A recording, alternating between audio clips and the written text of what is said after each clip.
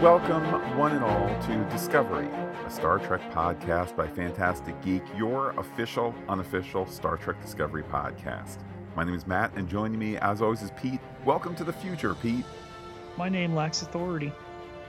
Discovery, a Star Trek podcast by Fantastic Geek, for episode 302. That Hope Is You part... No, Far From Home. More on that later. Comes to you now via Thermal Roll. And just a bit of fleet news before we launch into the episode. Pete, Canadian casting information suggests that Star Trek Strange New Worlds will shoot in Canada in 2021 from February to July, with Discovery shooting from November of this year until spring of 2021. This will be the first time since April 1999 that two Star Trek shows will be filming simultaneously in the same country. Can't get there soon enough. I'm dying to know who else is going to fill out the Stranger Worlds cast, of course, behind Anson Mount, Rebecca Romijn, and Ethan Peck. I'd also say, just real tentatively, does that mean Strange New Worlds comes late winter, early spring? I'll just pick a month. Late March 2022, that's probably the neighborhood of it. Not knowing, I mean, let's see. I guess Discovery could come first. Ball still up in the air for Picard. Lower Decks has started to do voice recording. There was a yesterday shot of with Jack Quaid, and then Matt. If only Section 31 got a shout out in this episode. Yeah, it did. Although, to my mind, much love towards the idea of a Section 31 show. Can't wait for Bo Yan Kim and Erica Lippold to be co-show running that show. It does seem to be a bit stalled compared to some of these other productions, but Pete, as you have said before, no wine before it's time. And the second bit of Star Trek news, Pete talking about future wine, if you will. In the last week, Alex Kurtzman has expressed interest in bringing two Star Trek virtual production spaces, aka the LED light boxes as seen in the production of The Mandalorian. Pete, does this represent a logical step forward in film and TV production, especially through the lens of COVID? Or is this proof that J.J. Abrams is the secret puppet master behind both Star Trek and Star Wars? This is the way. With that, Pete, let's head into the mission briefing. Sparks flash aboard the bridge and illuminate an unconscious Kayla Detmer, albeit with her eyes open, laying face down on her console, non-cybernetic side. We're going to discuss a lot of this throughout this episode. Tilly, Reno, Bryce, Reese, Awushikun, Saru, all pictured there afterward. Saru waking the deck floor of the bridge, Matt, vibrating, very reminiscent of the piece in the previously on segment when Leland Control was, air quotes, defeated and the nanites leaving his body. Sirens sound as the ship exits the wormhole toward a planet missing a significant chunk of its surface. Saru orders everyone to their stations. Tilly says her head feels like it's in a vice, which Reno identifies as tidal forces from exiting the wormhole. You know, like G-forces, but nastier. It knocked them out, and it's knocked out her back. Detmer, Matt, can't get control. Pete, this, I know you're starting to lay some track for our theory segment and some of the Detmer question marks. I just want to say to myself in the future that since I've had the experience ahead of season 3, going back and listening to our podcasts from season 1 and season 2, this is normally when you are also laying tracks to the truth. So future me, I'm getting on board with Pete early on this one. I hope it all panned out. Pete, want to mention the Saru moment with all the debris there. We've discussed in the past the YouTube channel Junkball Media that makes fun Star Trek videos, and he likes to highlight how oftentimes in Star Trek they will use foam rocks. Just be like, rocks suddenly explode on the Enterprise D bridge or in the movies and whatnot. I couldn't help but think of that as I saw Saru surrounded by debris, which could be rocks on this all non-rock starship. But perhaps a bit more importantly, a bit more seriously, Pete, you mentioned they make their way out of the time vortex. They're around the icy remnants of this destroyed world. I love the brace, brace, brace moment. Yeah, right after Detmer reroutes to gain control. There are, of course, harried efforts to prevent, everyone from dying. There's that thermal roll that you mentioned. Um, Oh, love some of the the. one that was done after Detmer has minimal controls? That would be the one. I want to point out, Pete, that shields are put up. I couldn't help but notice it's kind of the hull shape shields versus the TNG era bubble shields. Not the first time the show has done it at all, but it just kind of caught my eye as I don't know, maybe I had my mind in the world of Next Generation a bit too much. Ultimately, the ship lands hard. Everyone has a moment, and Pete Detmer gets thrown over the console in quite the tumbling fashion to take us into the credits. The title card here featuring our full cast, and obviously Sonequa Martin Green seen at the very, very end of this episode, but really great to see Rachel Ancherl called out as a regular here, the non-actress. So tremendous addition as well on top of David Ayala and the other regulars we have coming in the next couple episodes, the new characters. The episode is written by Michelle Paradise, Jenny Lumet, and Alex Kurtzman, and directed by Olatunde Adsunsami, which, Pete, to go back to your joke in the beginning, those are the exact same writers and the exact same director from last week's episode. This not, however, being a named sequel to it. After the crash, everyone appears to be okay. Owo starts the applause for Detmer. Detmer seems to have had her bell rung or worse, and ultimately gets sent to sickbay. Bleeding from her cybernetic augmentation. She stands there. They give her the applause, and Reno wants to buy her a drink and a neuroblocker for herself. But yeah, the moment there. Pete, I'm confused where the ship is up to. Luckily, we now get status reports just from just about everybody. Comms, internal and external, are down. They don't know where they are or when they are. Jet Reno also mentions that her back is hurt for like the third time in the first 8 minutes. Pete, I think her back is hurt. It's also confirmed that the ship can't fly, can't call for help. Saru captains up, orders a search for what ultimately, for story conveniences, is the two things that will help the ship's tech. It's the spinny box thing and the circuit relay thing. Those two things need to be fixed. I'm having a little fun because I think probably the damage would be more considerable than that. But Pete, for an hour-long episode, it's clear you need to have the glowy light box and you need to fix the whole thing in the Jeffries tube that's going to be happening later on. And they flip the paradigm that they're searching for Burnham, which comes around so deliciously at the end of the episode and rockets us forward. Don't call Uh, her Rocket Girl, Pete. yeah, exactly. But Reno doesn't recall Terralisium being this icy. Okay, we're not there. We know everywhere else we might be. Okay. Also, because they can't use sensors in the ship. Reno again with the fix, like she did on the Hiawatha, is going to modify the tricorders, and Saru is going to survey the ship physically. So we get a little walk and talk.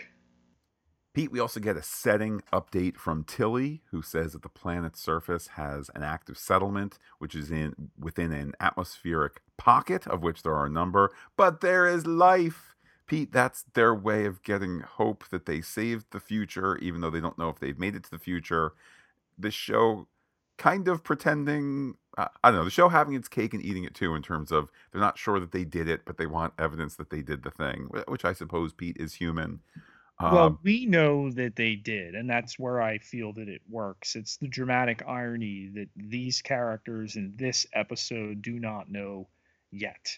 These decagons this design indicating that it was made. So, oh, all right, this shows that we were successful, that we're not going to carry at least that mystery forward for the rest of the episode.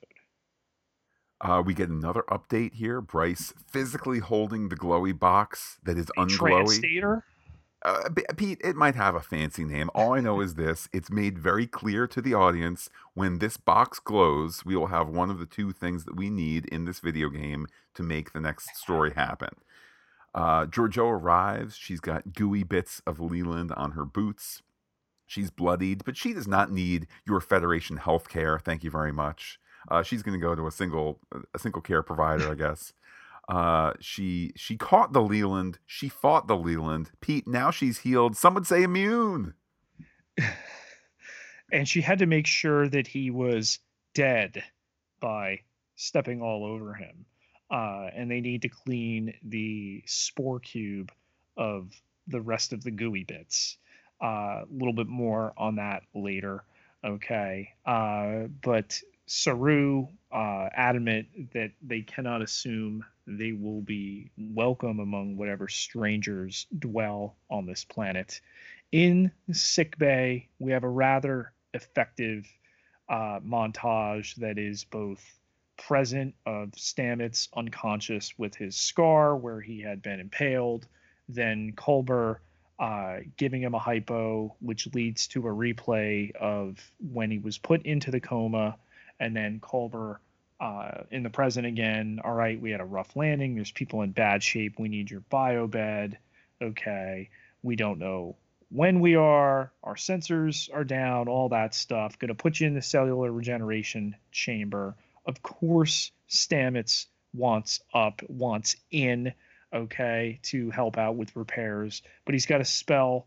My partner brought me out of coma, and all I got was this lousy T-shirt. And I love that he doesn't include the hyphen, and that's why Culber, his partner, grounds him with his scrambled brain.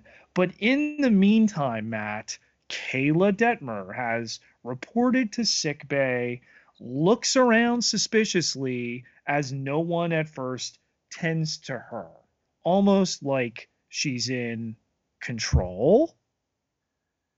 Perhaps, Pete. Maybe she's just shaken, though. Dr. Pollard does see her, patches up those superficial wounds, Whoa, and whoa, whoa. says, Dr. Pollard, who just called Time of Death on Strange Alien Head number 1 of 2. R.I.P. Strange Alien Head 1 of 2. There's another one of the same alien still on the bridge. So we mourn the loss, but we move on. So just call Time of Death on a crewman there. Okay, and oh hey, you're over here. Oh, he didn't make it. Doesn't scan her, does the dermal regenerator on the side by her cybernetic, says that her neurological tests are clear, she doesn't have a concussion, and that she's good to go. Oh, was there something else? No, you're in control. Good. See you later. I will grant you, we get the exposition that she has cleared concussion protocol, but we appear not, in terms of the chronology of the scene. She comes in, she looks around, she gets noticed, she gets the wound fixed. Pete, perhaps the dermal regenerator does concussion scanning simultaneously. Again, this is The more just me being devil's advocate, the because point is they're clearly showing that the crew is distracted and taking away from the internal mystery that she's going through, apart from the fact that she walks past Culber, he turns after a beat, and then she's gone. Ominous music as she's disappeared down the corridor.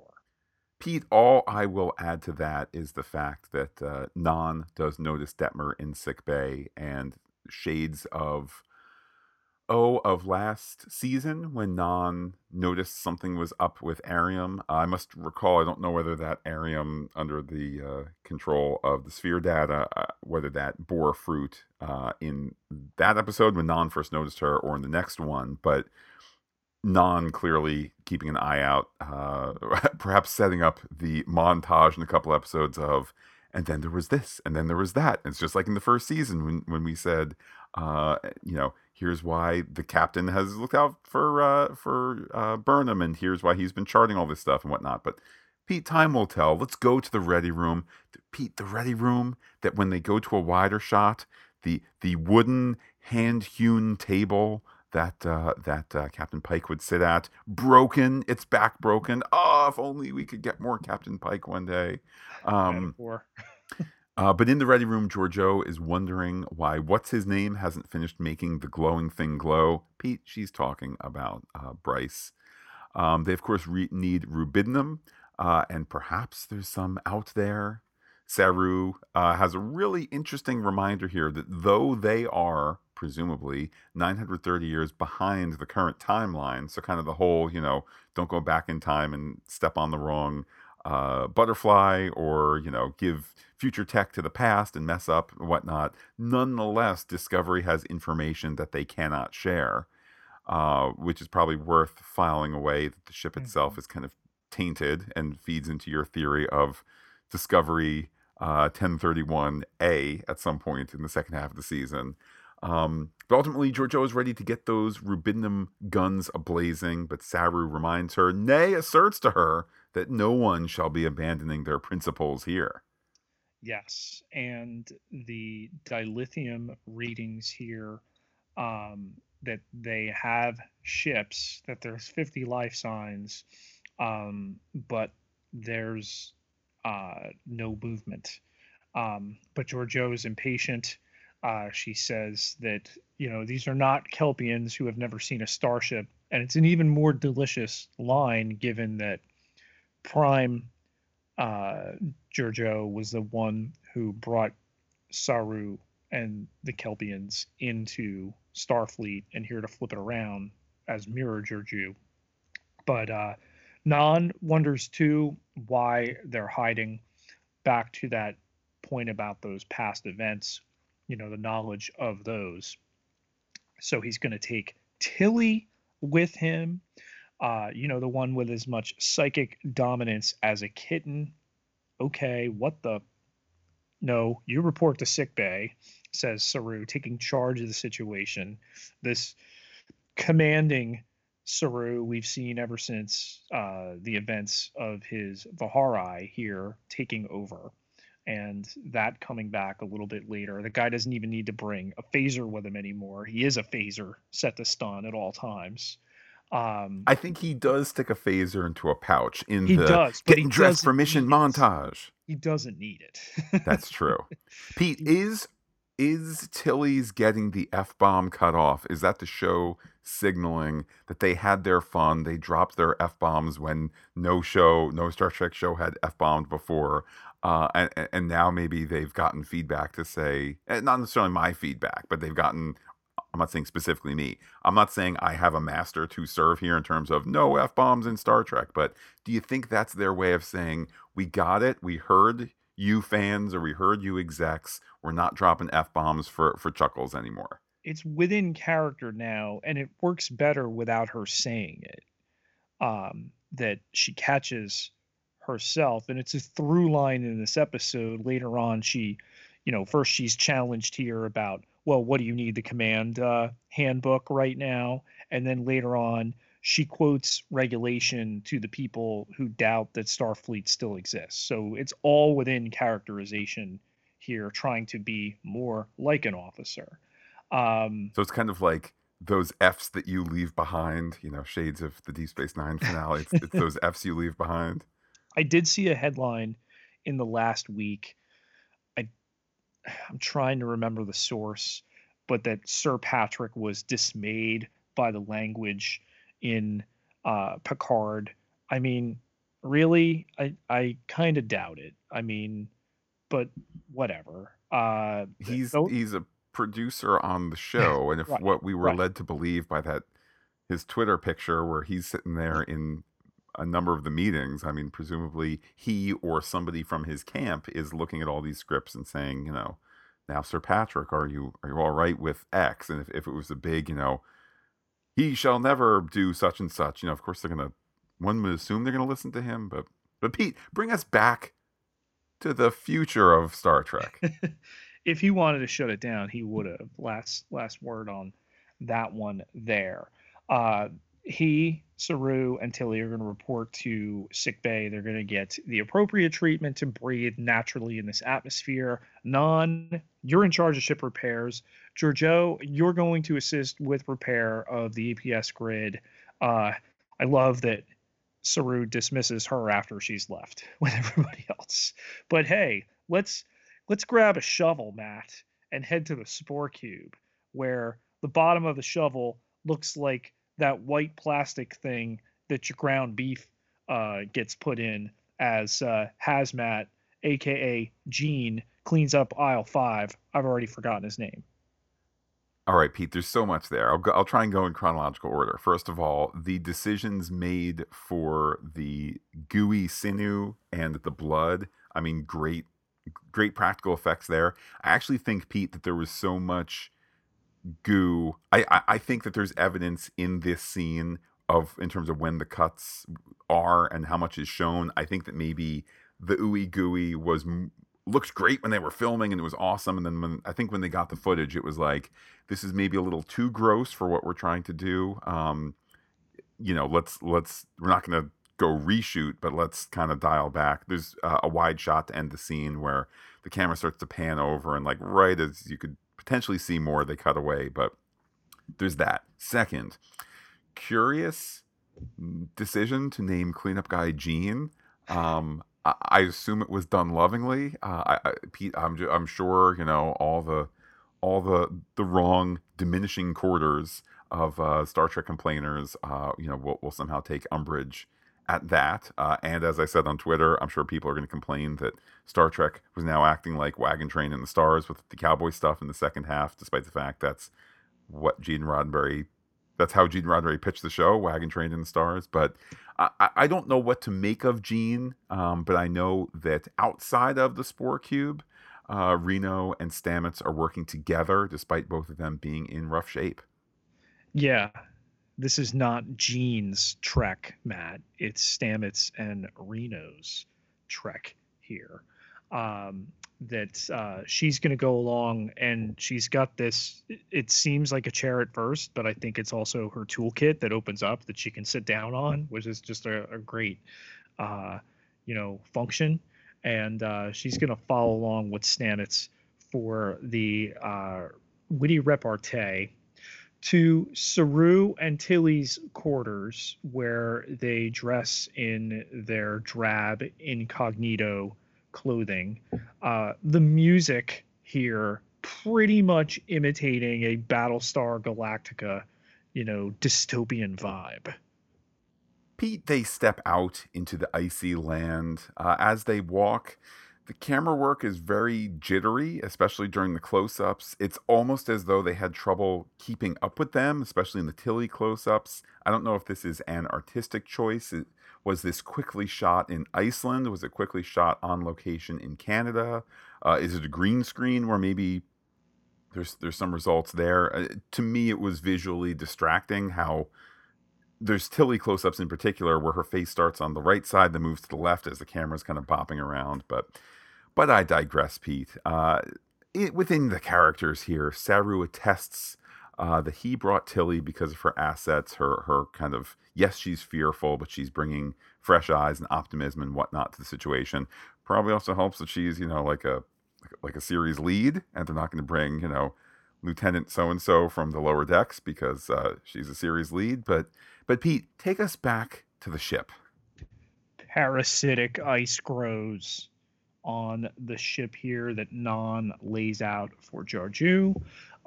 Pete, is that a story clock? Just a bit. We name check Nilsson here, later name checked. Maybe we'll send her up into the Jeffries tube. So the former Arium actress, of course, who now plays Nilsson, that they've given a human role. Okay, her team are trying to figure out the ice wherever they are. Okay, the ice, of course, that accelerates in the shade. So when the sun goes down, they're screwed. Okay, deck 4 is clear. name check of Arium. That is why Non stayed for the science officer who paid the price of a soldier. Giorgio doesn't like that decision. She says that Section 31 would have begged her to take over by now. They still will. But bureaucracy is where fun goes to die. Great line. She gets all the great lines in this episode. She likes jumping from universe to universe.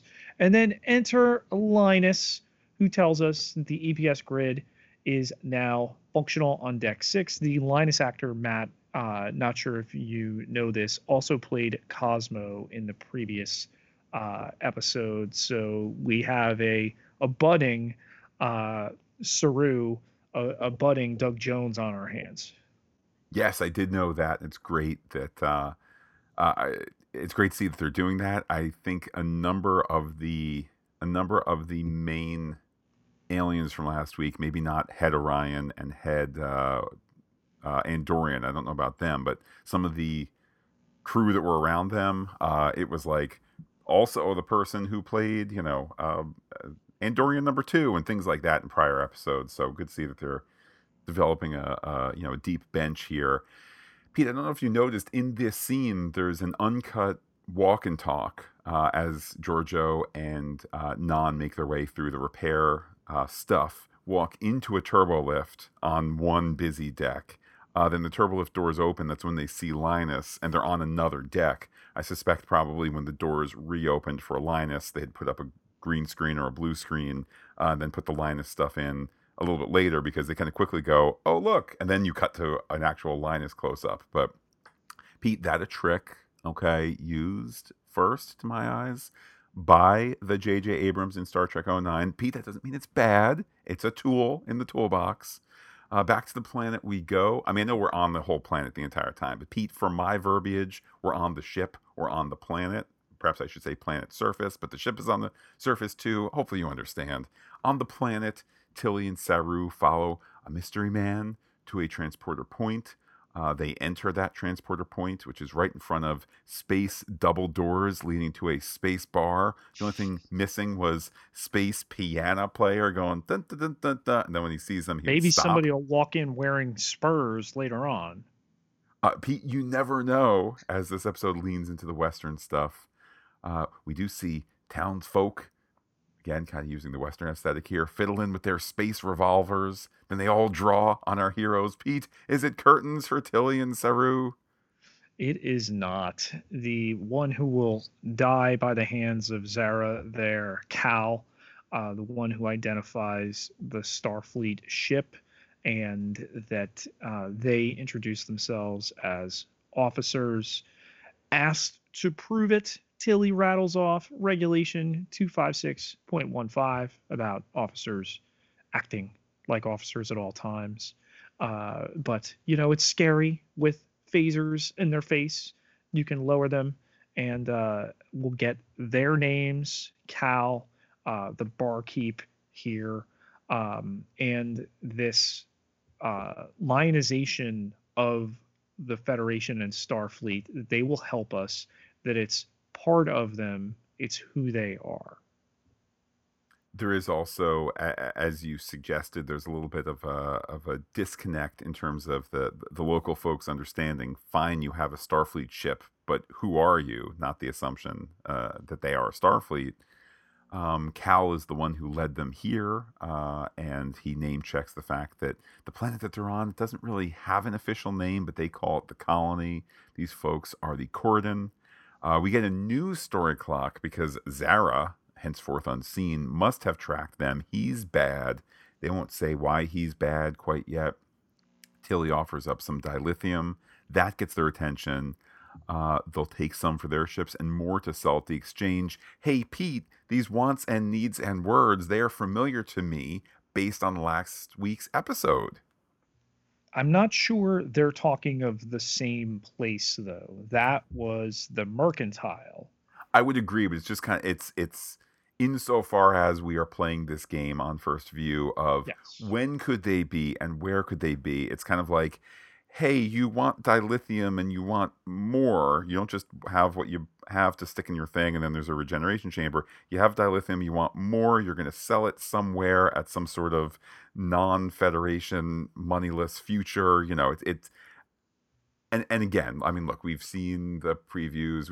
There's no surprise that they're all together. We've seen the time lapse footage from the early previews of Burnham somewhere over time, and the hair gets longer. So the fact that it's ultimately a year later, none of that's a surprise. But if we turn those things aside, Pete, if you can live hashtag spoiler free, then this is all starting to sound like the same universe, the same time, etc.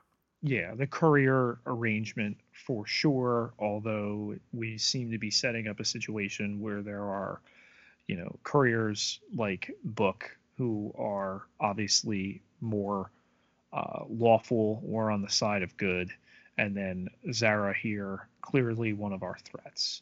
Um, so Saru is confident they can come to some kind of agreement. Back to the ship where Reno, because her back is basically goading Stamets into the Jeffries tube. She's going to offer Sunshine there moral support. After he had the 7-inch shard removed from his chest, or they could get Nilsson up there. But no, you're going to go up there. And then back in the saloon with Tilly and Cal, his programmable matter repair kit, her classic ship. It's not rubidium that they're using there, but hey, peach pie gazpacho recipe thing that her grandmother says. And Cal wants to know if he's Starfleet material. Yes, those aspirations there. At the bar proper, the barkeep explains that Zara is the courier and exploiting them for just about everything that they can't make or grow themselves. Saru wonders why the Federation hasn't helped. How could he ask such a thing? So again, kind of in this gray area of gee whiz, have they forever split up Burnham and the ship, or will there be a some reuniting later, maybe the end of the episode? The fact that we're setting up, programmable matter, duh, it's the easiest thing, even for us out here in the sticks. The Federation not coming, duh. How could you ask such a thing? With that, Zara's ship arrived, and Zara himself enters, boots looking all black and evil, spur sounds as he walks through the double door, space western, very clear. Presumably, he's seen the Discovery, though it was not part of the databases. When told that Discovery is an older model, Zara says, "Aren't we all?" He starts to talk about the freaky signature that predated their arrival, gamma rays, gravitational waves. Go on, say what causes this. But Pete, Saru's the one keeping things on task. Yeah, you got to wonder if Zara was in the writer's room at one point. He's just so quick on all of this, but it works within the scope of his place in the story. Okay, coming on a little bit more than a half hour into a 53-minute episode. Okay, Zara played too by Jake Weber. Matt, the minute I saw the face, I'm like, I think I know who that is. Okay, find out end of the episode here who's playing him. That is Jake Weber, the heavy of Drew in Meet Joe Black. I'm like, I knew it. I knew it was that guy. Also in Dawn of the Dead reboot in 2004. He's very good, and he does not have a lot of time to be evil. I think that I kept thinking of like Ian McShane. Like if there was somebody who came in and it It's was like, definitely they clearly, one, Ian McShane's a little old for this. Two, for the part that it is, you're not going to go get him. right. So we've clearly identified the new Ian McShane. It's Jake Weber. I think that somebody of the A plus plus plus level of Ian McShane, I think could have taken these great lines and just there's obviously a malice that's there. I'm not trying to take away from Jake Weber at all. I'm just saying I think that there's there's a warp 10 presentation of this where you go, oh my goodness, is this the baddest guy ever? And then 20 minutes later, you're surprised that he's presumably killed off, perhaps to return. Who can say?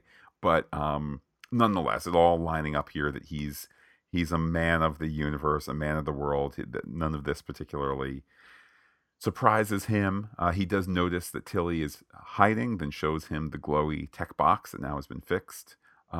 He adds to his list of info here that this should be an easy fix. However, they needed the lowly Cal and company. All of that, along with the freaky signature, means that they are time travelers, and Cal helped. That's naughty. Zara slowly phasers him to death with his phaser shotgun, showing that he's, a sadistic guy. It seemed a little unclear based on how he did it, and we've identified with Cal, like, is this fatal? Is this recoverable with the tech of the day? And instead, we gradually come to the realization that this is terminal, and just making it painful for the sake of characterization. And when Giorgio shows up later, that he says he's going to do it slow, is even more menacing. And you'll see at the end of the Giorgio fight, there is a fast setting Yeah. on the space shotgun. Zara says that he's going to be taking the Starfleet stuff, some to the Tellarite exchange, others directly to the Orions. One of the henchmen then starts to speak Pidgin, and Saru asks for the conversation in the common tongue. Zara notes that any captain would know Pidgin, even a Vidraish. Pete, as mentioned in Calypso, theory discussions in a bit. But ultimately, all of this further evidence that Saru has no authority here, whereas the burn was great for Zara. Oh my goodness, Pete, they're after the burn. If only they could meet up with our main character before the end of the episode. Cheers. Cheers, indeed. The tension deliciously continuing here, drawn out by Zara, lifting a toast to them, of course, and that the dilithium aboard the ship, the spoil that he's after. Indeed, he also mentions that parasitic ice will be impacting them as well. It's another check in with the story clock. We go back quickly to Discovery, Reno quarterbacking Stamets, who's up in the Jeffries tube. Non asking if Giorgio made her way to Reno and Stamets. No. Where is she? If only there was a need for Giorgio's, black heart, her evil side, to now be used in this evil universe. Back to the bar we go. Tilly is going to be sent out to the ice. It'll get you if you don't move fast. I think it's around this point where he throws Sweetheart in there, which I only fully appreciated, which is, say, the nickname of Sweetheart to Tilly. I only fully appreciated that at the end of the fight when Tilly gives that nickname back to him. But then Couple times he did it. He had done it earlier as well. we head back to Reno. Nilsson, aka the former season 1 Arium actress, is there to help. And then she's going to go look somewhere else. So Nilsson then quickly leaves. But Pete, here's what I appreciate. Story dictated that 301 was very different, and we did not get our starship. We did not get our crew. We did not get make the ship go. We did not get scanners and communications and all that stuff. We're digging into that. We're leaning into that for 302. And all of our Canadian locals are getting their story time, the camera on them, even though they're not the ones going into Jeffries tubes on camera and things like that. Everybody gets their moment, Nilsson included. And Nilsson's going to actually leave with the ship rocking and rolling. She's going to leave to go get Culber. So it's not just for random reasons, Pete. It's because she's serving the story.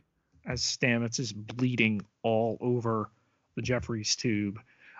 Giorgio, having been found here by Zara's thugs, thrown into the saloon, and the anti-diplomatic character, one woman diplomatic response here, about to fully unleash herself. Yes, and again, this is the scene. I mean, she's been delicious in all the scenes that she's been in. Once from when we've had Mirror Giorgio forward, I think when she was the baddest person in the universe of bad people, there was a certain glee there, but it wasn't contrast. Perhaps it was contrasted to our Federation people, but she was in her element. When she was working for Section 31, she was in her element. Maybe she was the worst one there, and that it wasn't just, we're misfits. She also was planning to run the whole thing. But I think that's kind of built into the Section 31 mindset. So again, no contrast. Here, where she's the only cog that doesn't fit into the Discovery wheel, and then now there's this mission that calls for her. It's like, oh my goodness, this is the character fully realized. All her kind of gleeful presentation is shown here. She's ordered to be shot. She tells the goon that maybe the goon should shoot Zara. Why? Because bigger baddies are coming. Zara hasn't told the goons that. Um, and you know, uh, Zara ultimately shoots her just a couple zips at a time. She's bloodied and rolling with the punches. When she kicks a stool at Zara, a fist fight breaks out. Saru's shooting quills. Georgiou takes out everybody else, some of which involving some neck breaking with her thighs. Peach, Tilly's told to hide behind the bar, of course. yes. And Georgiou even taking out the last baddie who jumps up. She shoots him quickly with the gun. There's your proof of there being an upper setting that I guess she had flicked to, maybe while breaking the neck of the other goon with her powerful thighs. What Michelle Yeoh gives to this show in these smaller doses, here again, special guest star, as she completely deserves the honorarium. Okay. Just elevates the stew that much more. Indeed. And we also get the update story clock here. Hey, look, everybody, during the fight, daylight is gone. Okay. Not good for our heroes in the bar, not good for the ship to which we return, where the parasitic ice is growing. Pete, perhaps at a rate fast enough to communicate to the audience that it's really bad, but also so fast that it probably would give them like 45 seconds and they'd all die. I get you have to serve the story more than perhaps the science here. Back in the Jeffries tube portion of the story, we get Culber arrives. He gives Reno a painkiller. Oh no, but Stamets is up in the Jeffries tube bleeding, but he's got to fix the thingus. He removes the infuser matrix, then he replaces the damaged anodyne circuit. With the circuit replaced, the matrix is put back on. With that, Pete, lights come up everywhere because it is one half of the solution, and major portions of the ship are now looking good again. Just from some techno babble. I mean, it's always been the thing that has defined Star Trek, but it is a dual-edged bat'leth. That it is. Back to the bar we go. Georgiou wants to shoot Zara, and he's ultimately knocked out with a bottle. Saru orders Georgiou to stand down. She looks like she's going to blast him, but then she does the chuckle and the cool guy/gal move where you lower your hand and the weapon spins around so the other person can pick it up. Pete, I don't know. The closest I've gotten to that is like water pistols. And I don't know that with a Super Soaker 6 you can do that on account of the water. But Pete, the more important thing is that these Federation ideals are winning out. And it's indeed not their place to impose their values on the planet here. Saru leaves Zara to the barkeep to dispense barkeep justice. Zara is told he's free to go out the door into the icy night. He's given Tilly's pack. Get walking, cowboy. With that, the barkeep gives our crew a personal transporter or multiple personal transporters. We have some questions on that later, but they are told, welcome to the future. Yeah, and to have the helpless be in control late in this episode, but yet not to take on the menace of Zara and his gang here. Yes, he's sent back conceivably into the wilderness, into certain doom. He doesn't get it though, leaving a reappearance with motivation open. And it further feeds into the ideals of Starfleet, of the Federation in this barkeep and his Corridon mates. We then get a bit of a montage because, of course, let's not forget, in the bar, the glowy box has been fixed. On the ship, the glowy box is put in place. So, Pete, glowy box, check. Circuit thing fixed. That means that they're ready to launch. They need a few minutes to reboot fully. Some systems are coming back faster than others. Everyone reports success. Pete, I'm talking your Reese. I'm talking your Bryce. I'm talking your Owo. This is all being overseen by Saru. Everything's go, go, go. Except Detmer is out of it. When she's kind of, her attention is got, she wonders if they can lift off, but of course, they simply have to, says Saru. Pete, you won't have ships that can take off from an atmosphere until Star Trek Voyager. It's what's going to make UPN great. Side note, have you ever stopped to think that they wanted to launch the Paramount Broadcast Network in the 70s with Star Trek Phase 2? Then that idea failed.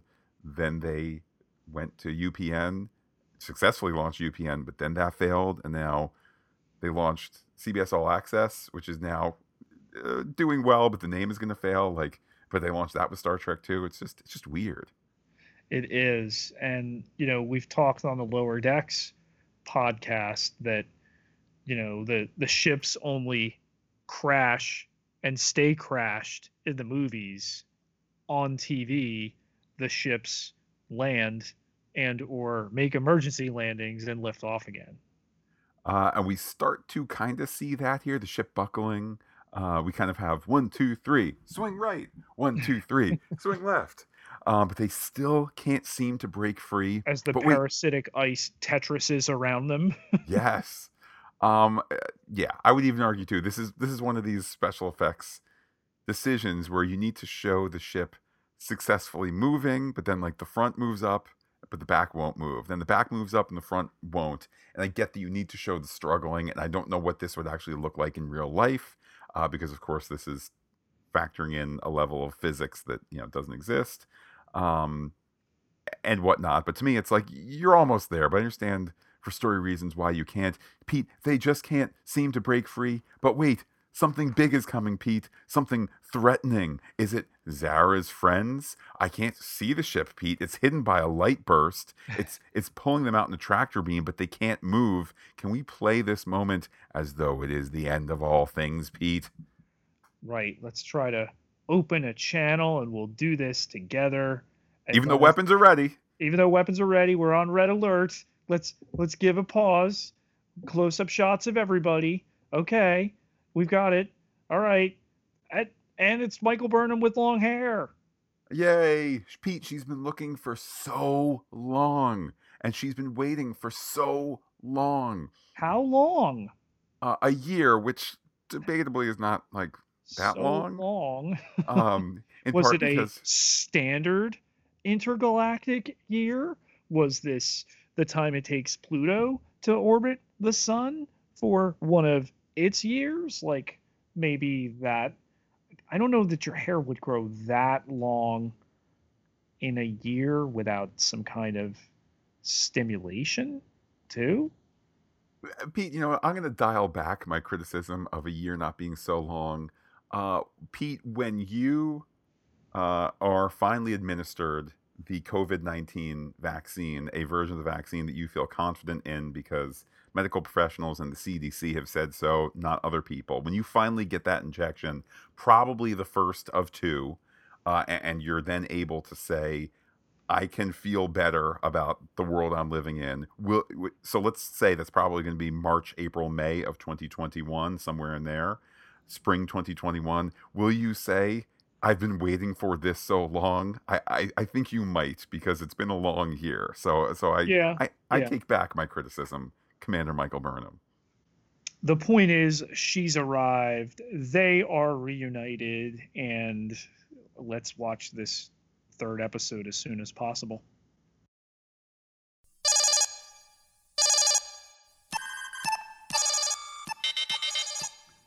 Pete, with that incoming threat analysis. Pete, my favorite supporting character in all of Star Trek is Detmer, and she's at the top of the threat list. Walk me through this.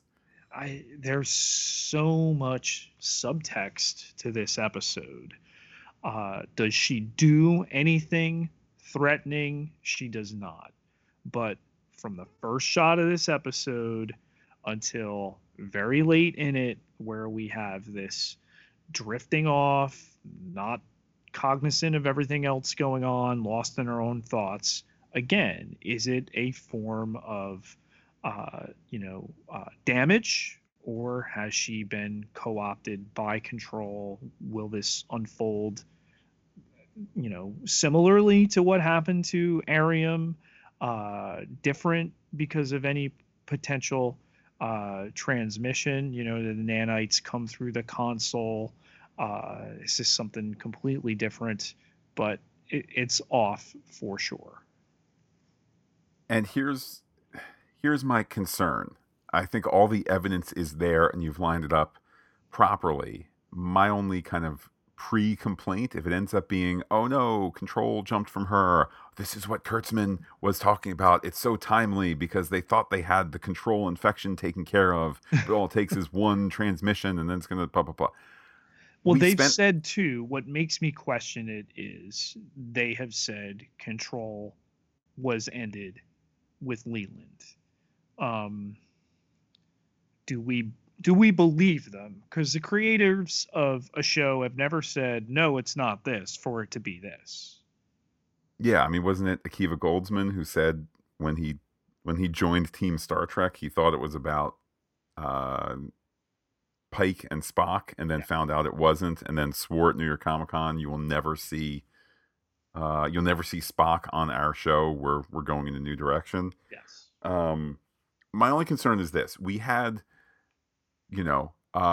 questionable sphere data in the first half of season 2. We had control using sphere data in the second half of season 2.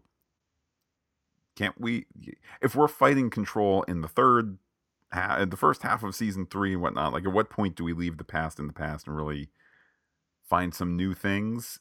And that's the thing holding it up. I mean, listen, I don't want it to be control. I also don't want anything to happen to Detmer, but Matt, if you're paying attention to social media, she seems to be getting ready to depart and quarantine in Canada to shoot season 4 starting November 2nd. Well, that's good to know. Moving on the threat list here, we also have the parasitic ice. Pete, some people who in the early 2000s had production deals with Paramount and then had their versions too. had their versions of also production deals that took place in the in or around the year 4000 and cobbling together the Federation after its glory days. Are those some of those people are just complaining to no end the parasitic ice is a dumb thing. Pete, I don't know if parasitic ice as presented here is animal, vegetable, or mineral, which is to say, I don't know if it is parasitic in its behavior or parasitic in a figurative sense in the way that it can grow and really, really take over anything. I know it's kind of shades of, the David Attenborough nature stuff, and there's similar parasitic ice growths in cold parts of the ocean. I don't think it moves quite as fast as we see it here, but this is also not a nature documentary, so I feel like given that we're almost in the year 4000 and there's aliens and we need something to speed this story up, parasitic ice seems like a great thing on the planet of cold with air things that don't get identified but could presumably exist in alien planet with different air than outside my house. Yeah, and I think too, it never feels in later incarnations of Star Trek, everything feels like it's the opposition needs to be a villain. No, it can be a force. It can be nature. The universe being as wild and unpredictable as it is, why not parasitic ice? I mean, really, you're going to get your nose out of joint about that, then, I think you're just not approaching the subject matter with the open mind that it really calls for. We also have Zara, who serves to put the story into dire situations and keep things moving in the second half. again, I think a very, very good performance, maybe lacking an amazing greatness to it, but the fact that I like that there's kind of the frontier town justice of, get walking, and if the wolves slash, desert doesn't get you, then the sun or the cactuses will, something like that. And the fact that he could return, I mean, it really, really is shades of like Mud in the first season, where it's like, oh no, I'm not dead. Now, at least with Mud, we knew, of course, he wasn't literally going to die, but I'm going to get you one day. And then he comes back like 3 episodes later. I'm back to get you today. I think we could have the same with Zara as well. In a season that we've wondered aloud, what will the true threat be? Is it Control coming back? Is it Zara? Does Control invade Zara, Matt? And we have Zuntrol. I mean, I kid, of course, but yeah, I mean, it's of the world that they've set up, that we've gotten the exposition of the couriers both in this episode and in the previous. Okay, that he beheaded the previous courier to take the route. He takes the Corridans' lunch money. He wrecked their equipment so that he makes an artificial monopoly. It all checks out.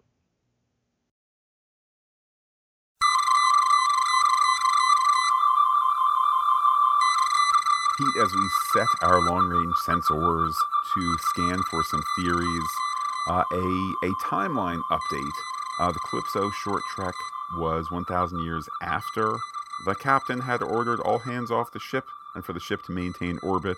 So now that we have successfully bridged season 2 and season 3 for Discovery, and Calypso being 1,000 years after that abandoned ship point, and assuming that this is 3189, a year after 3188 and last week's episode, that puts Calypso at the earliest 4189, making it truly, for sure at this point, the farthest point in the Star Trek timeline. And the use of the word Vidrash, uh, Federation. So again, the ghost of that organization, whether it still remains 1,000 years later, trying to rebuild, reunify itself, whatever it's going to be. I mean, again, considering the setting of that short trek on this Discovery with an AI in a nebula cut off in some way, with only the one character on there. I mean, we thought when we saw that originally that would be some kind of end stage for Discovery. Like I floated in the previous episode, do we shift from one vessel to another and take the spore drive idea and get that to the rest of the Federation? Maybe is that why they seem like ghosts, because they can come and go whenever they want, wherever they want, to help out and to uphold those noble values. We're going to see, and it's about this exploration here, but that we've got these breadcrumbs to pick up on, and that you can pour over these episodes in such a way. I mean, to check in the previously on segment, the sphere data merging with Discovery, like that was not needed in this episode. Okay. To have a clip of Leland instead of, show Leland screaming in agony. No, let's get the cut where he says, "This does not end here." Okay. And then the first thing we see is Detmer on the console, her non-cybernetic side. I wonder about the trope of Control infects characters with cybernetics. Arium, Detmer. I mean, thank goodness, Matt, Rutherford is safe back in the past. Okay. That, of course, Lower Deck spoiler coming at you here, having lost his cybernetic implant at the end of season 1. But whew, Samantha Rutherford is safe. Yeah, and because it feels so familiar, because we did it with Arium, I think there's the like, well, this can't be what they're headed towards because they've already done it once before, and then you can get into the headspace of, so do they know that, and they're setting up evidence, 1, 3, 5, and 7, and you say, oh look, it's headed to odd, when in fact they're setting up some sort of other whatever, and you say, oh, you caught our fake bread trail. Here's the real bread trail. It also looks like a fake one until it turns. Um, Pete, next theory here from me. Linus can see lots and lots with those big peepers. Is it just a story excuse for Giorgio to walk off screen so later she can get rid of him and then end up in the bar? Or are we setting up something more? Yeah, again, what was that about? Does it speak to her perverted nature? Was the thing I wondered. What does she want to see with those 74,000 nanometers? Was it just a transition like, oh, you can see really well, I'll use you to go explore these other decks and solve these problems? Pete, Uh, 74,074 is 47 backwards, by the way. There's your hidden Star Trek 47 moment, There I you go. think. Indeterminate at this point, but no less noticeable. Again, she has Leland on her boots. She needed to make sure he was dead. Is it an issue? I'm going to take him back, and we're going to look over the remains here. We're going to look over what was on my boots to see whether he was truly done. Pete, last theory from me is not my theory. It belongs to Aaron79 on Twitter. That's AIRYN79. I believe I saw it within a couple hours. I saw it when I was still waking up this morning. I believe Aaron had just posted it just a couple hours previous in the UK. So it was, kind of early morning Star Trek theorizing here. It was totally out of the blue, but I love it. Here's what Aaron had to say. So, can we talk about this? Romulans didn't use dilithium on their ships. So, there's a very good chance that despite their homeworld being destroyed, that without the Federation to keep them in check, the Romulans are now the primary force in the Alpha Quadrant. Later on, somebody was complaining to him saying, oh, well, them using a black hole drive seems incredibly dangerous. And he was like, yeah, it is. There was a Next Generation episode about that. Also, how dangerous it might be doesn't change the fact that they actually did it. And Pete, I love this as a theory that they might be the only Alpha Quadrant, Beta Quadrant power not affected by the burn. We've heard no mention of them to this point, but the same is said about the Klingons, the Borg, the Breen. We just don't know enough about the state of this 3189 universe at this point. I like it as a theory following. All right, if the dilithium there led to this, I think it's important to note too what has Discovery brought with it in addition to the spore drive. Seemingly a lot of dilithium. Are we headed down a path where, oh my gosh, midpoint season one, this dilithium is becoming unstable?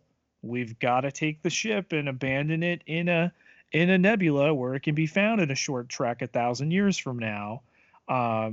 There are these possibilities, and as much as we've said, oh, this is the most wide open Star Trek has ever been, at the same time they're smart to play it in this way that fans, that eagle-eyed viewers can keep the guessing game, not guessing game, taking evidence and seeing what it leads to. That these ships have warp and not dilithium. Pete, what other theories do you have on your space radar? How is Giorgio addressed as commander when they brought Giorgio onto Discovery back in season one, Mirror Emperor Giorgio? She was introduced as Captain Giorgio. This is to them Philippa Giorgio. Now, granted, she went to Section 31. Would you drop from a captain to a commander? Have they completely dropped the subterfuge? I mean, they're in the future. Obviously, Discovery has. everybody knows this is Mirror Georgiou. Okay. Um, but why not Captain? I had wondered the same thing, and I have no good answer. I have no good kind of military chain of command answer other than to posit uh, if the show wanted to put a hard handbrake on who is in charge here, highest rank is in charge here. She has a captain rank, provisional, fake, whatever, but she's a captain. Saru is not. Yikes, we don't want to go down that road one bit. We either want Saru to advance as we would all love, or if there's going to be a Burnham Saru power struggle, it's not going to be a struggle. It's going to be a friendly discussion of ideas and Right. ideals, and that does not involve Georgiou. Um, Again, kind of in terms of flowchart procedure, can I understand why perhaps off screen, perhaps in a cut from the script or cut from the final edit, whatever it might be, where they address that, or is it just one of these things where, hey, in modern TV, sometimes we just say that a thing is a thing, and we're not going to show you every little last bit. She's a commander because we say she's a commander, and Right. you can figure out why that is. But I certainly would agree if we're all comparing, pip counts. Um, she officially had a rank of captain in Section 31. That was my understanding, and now that is no longer the case. And I think again, it's because writers say so, not because of story as much as writers. Right. And I think, if she's captain and Saru a commander, here they're on equal footing. It's funny that she's not really appeared on the radar of who will be the next captain discussion. Saru, who you look far enough into the trailers, is wearing the bars on his uniform. The Saru stuff about the knowledge of past events and impacting the present or the future, I get it, but that's always applied to the past. So now is this going to be a thing? I mean, is Burnham, she's wearing a Starfleet uniform. It's evident at the end of this episode. Has she found Starfleet? And now does it become a thing like they can't tell this future Starfleet? I mean, when I say Starfleet, I mean more of them, not just, the Federation uh, guy that she labeled as their comms chief now. Has she found a vessel? Is that what is lifting up Discovery, and that they're going to have to be coy about the spore drive and the Section 31 and the control operation, all that stuff that was stripped from the record, which made all the sense to cover up why Spock and Kirk never alluded to Burnham, although Discovery is mentioned in the original series once. Yeah, but I think in retrospect we can look at the classic Trek if we're gonna be canon adherists, which again at a certain point it's that was it a Roddenberry quote or I think it was a Leonard Nimoy quote where it's like canon is keeping track of things and jerks are the people who live by it as though it's the gospel. I'm heavily paraphrasing, but I think that in retrospect, we can assume that the reference of a discovery in classic Trek is the classic Trek era Discovery A or similar. I'm not saying exact same number, and that it literally had an A after it, but they commissioned another ship, Discovery. Of course, the real answer is they came up with a cool name back in 1967, and that was still a cool name 45 years later when they started to put this show together.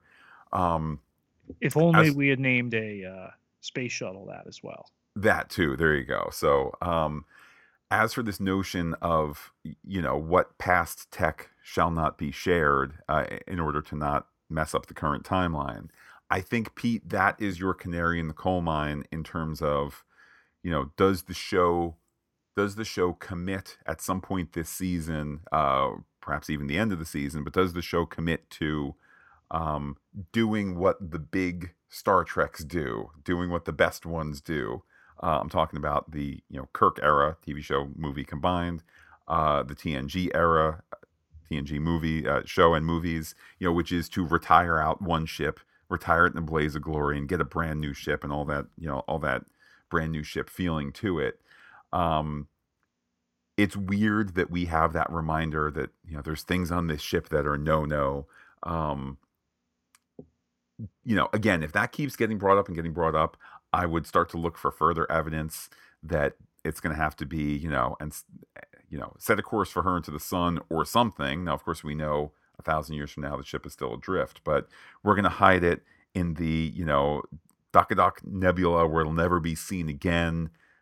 Whatever it is, I think we might be headed in that direction I would guess, towards the end of this season.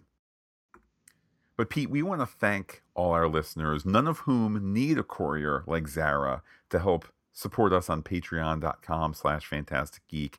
That means that we're all part of the USS Fantastic Geek crew without anybody putting the low-setting phaser rifle to anybody's heads.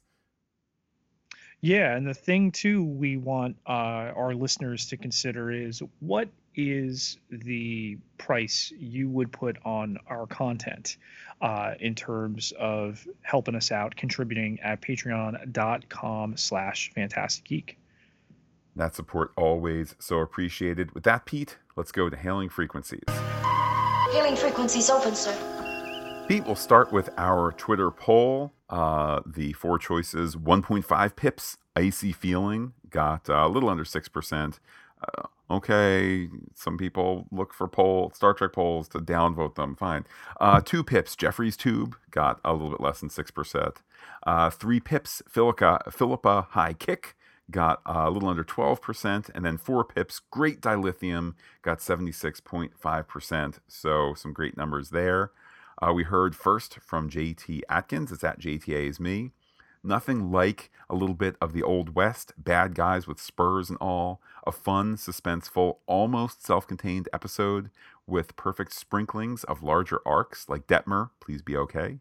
Great witty dialogue and engineering. Hazmat Gene, get back to your cleanup in aisle 5. We also heard from Far Beyond the Stars. That is DS9FBTS on Twitter. Loved it. The end scene is a masterclass in selling emotion through reaction. She may only be in the episode for 30 seconds, but Sonequa Martin Green sets the tone perfectly. Mary Wiseman and Michelle Yeoh elevate it even further with their processing of Burnham being there alone for a year. Pete, applause emoji. We also heard from Andre Yeager. That's at Dr. Polo 1983. Great episode. Loved the Western saloon feel. Also, Giorgio is my favorite. Immediately diagnosed the situation and brought the pain. I definitely want her on my side. We heard from James. That's at Big Killin. A great episode that lived up to great expectations. They were able to showcase so many compelling characters in an episode that barely gave us any screen time with the show's lead. Disco's cast is the best in the universe and maybe sci-fi. Saru, Philippa are Trek tag team champs. Even the previously on sequence was strangely engaging. Mm-hmm. We heard from Such a Nasty Woman. Pete, I'm not throwing aspersions. That's what they're calling themselves on Twitter. That's at Talitha DRGNFLY on Twitter. Hope she's not turning all Arium on us. Speaking of Detmer, I think that's our deep hope as well. And recently, Pete, just in the last couple hours, we heard from JC the Mythic. That's at JC #Biden-Harris 2020, wear a mask. And JC says, I love space westerns. Pete, here's where, in this next part, here's where JC takes it up a notch. And it's like, yes, this is good discussion. Did they each get personal transporters? Or did they have 2 and one person went back and forth? Does it have a greater range than Discovery's transporter? So let me pause JC's questions there because there are a couple more. Pete, how many personal transporters? I think it's just the one. It seemed like one device. Certainly one was on screen. Maybe they did the huggy, like you can hug while you transport and then you get your 2 for 1. JC also asks, when they left the miners the ship, doesn't it need command codes? How do you start Zara's ship? That. What's that? There's story ways around that. Okay. And lastly, Pete, did they honor the dilithium trade? I guess we could assume off screen they did. Yeah. And JC wraps up by saying, of course, none of that matters. What matters are themes. And I enjoy. Well, let me pause, Pete. I appreciate that JC is putting into context these questions, not as nitpicky, but just digging into the world. So I would say these questions matter. I do agree with what JC is about to say in terms of there being larger issues, but let us be consistent with personal transporter technology and command codes for ships. I'm okay with that. But JC saying, of course, none of that matters. What matters are themes, and I enjoy the Federation proselytizing messages of character and hope. Contrasting values are important too, but too often our fiction spits in the face of people doing good in favor of rewarding anti-heroes. Refreshing. With that, Pete, take us to Facebook, where the dialogues are always constructive and helpful. Robert T. Frost writes into the Fantastic Geek Facebook page, Discovery Season 3, Episode 302. This was a fantastic second episode. Not as amazing as the season opener, but 301 set the bar extremely high and is quite the hard act to follow. With that said, Lieutenant Detmer has some awesome piloting skills that I think would have the admiration of Sulu. There were 3 relationships of note to me in this episode: Saru v. Georgiou, Saru and Tilly, and Stamets and Reno. The tension and power between Saru and Georgiou was palpable, intense, and delicious as it slowly builds towards an inevitable confrontation. The disrespectful and narcissistic response by Georgiou will have to be dealt with by Saru very soon and definitively, as her attitude is undercutting his authority and leadership with the crew. And speaking of leadership, I absolutely love the mentoring Saru gives Tilly several times throughout this episode. He recognizes her potential and works to strengthen that and her self-esteem, which seems to be in a fragile state after Georgiou stomps on it with Leland stained boots. These exchanges tell me that Commander Saru should stay as captain of the Discovery. I was less than impressed with the relationship building that the show put Stamets and Reno through. I love/hate friend/adversary, a grudgingly mutual respectfulness a la Spock McCoy that, for me, fell flat. I may get there, but this feels forced. But give me more Reno one-liners, please. Lastly, is it me or does Mary Wiseman look bigger? Her face seems fuller, or was it just the costume? I know she got married in February 2019. Could she be pregnant? That's all for now. Your friend, Bob. Pete, on the topic of Georgiou, I think that Robert T. Frost there recognizes that she is ill-suited to take the big chair, ill-suited to be the person in charge. She is disrespectful to those who have put in the time. She is dismissive of various races. I'm talking about the Kelpians, etc. Pete, she is xenophobic. She is racist. She has no respect for the traditions that have made Starfleet so great, and therefore wholly unsuited for leadership. There you go. The stuff about Tilly, I know there's been fan talk about the costuming. Yes, she did get married. Could she have been with child when they filmed this? I think we would have heard that she had a baby by now, because there's been some length of time since this was filmed. So I just don't know. Pete, though we have discussed the question, who shall be in charge, no question here as to the rank status of our beloved, the Admiral Fred from the Netherlands. Hello, Matt and Pete, and all listeners to Fantastic Geek. This is Fred from the Netherlands with some feedback for Star Trek Discovery Season 3, Episode 2. As the first episode of this season, really very nice, and I also liked that there was, as in the first episode, no double storyline, so now we focus on the Discovery. Cool visuals, very nice, this western setup, cool fights, And I'm happy we find out that they really meet at the end of this episode, meaning Michael Burnham and the rest of the crew. I'm very curious if we get a lot of flashbacks from Burnham's life the last year. Of course, if you see the Ready Room with Will Wheaton and you see a little bit of a scene of next week, we get a kind of summary what she did in 1 year. But I really wonder if this will be more extensively portrayed. Nice interaction between Georgiou and Saru, and if we listen to the Ready Room, that will continue throughout the season. Okay, that was all for now. I hope I can keep up with giving a little bit of feedback, because there are many other shows I am going to watch and give feedback for, as The Mandalorian is coming up, and for instance, His Dark Materials. So your Admiral Fred perhaps has to retire. And of course I have my regular podcast with Dave and Wayne, and they are currently doing Stargate SG-1, a series I never seen before. Greets, all the best, Fred from the Netherlands. Pete, if Admiral Fred thinks he's retiring, it'll be in like an Admiral Kirk sort of sense, and my point is, I can't imagine him retiring. Yeah. No. He did point out no double storylines, kind of everything. I know we kind of had a splitting of things, but it was all Discovery crew, which I thought was a great observation.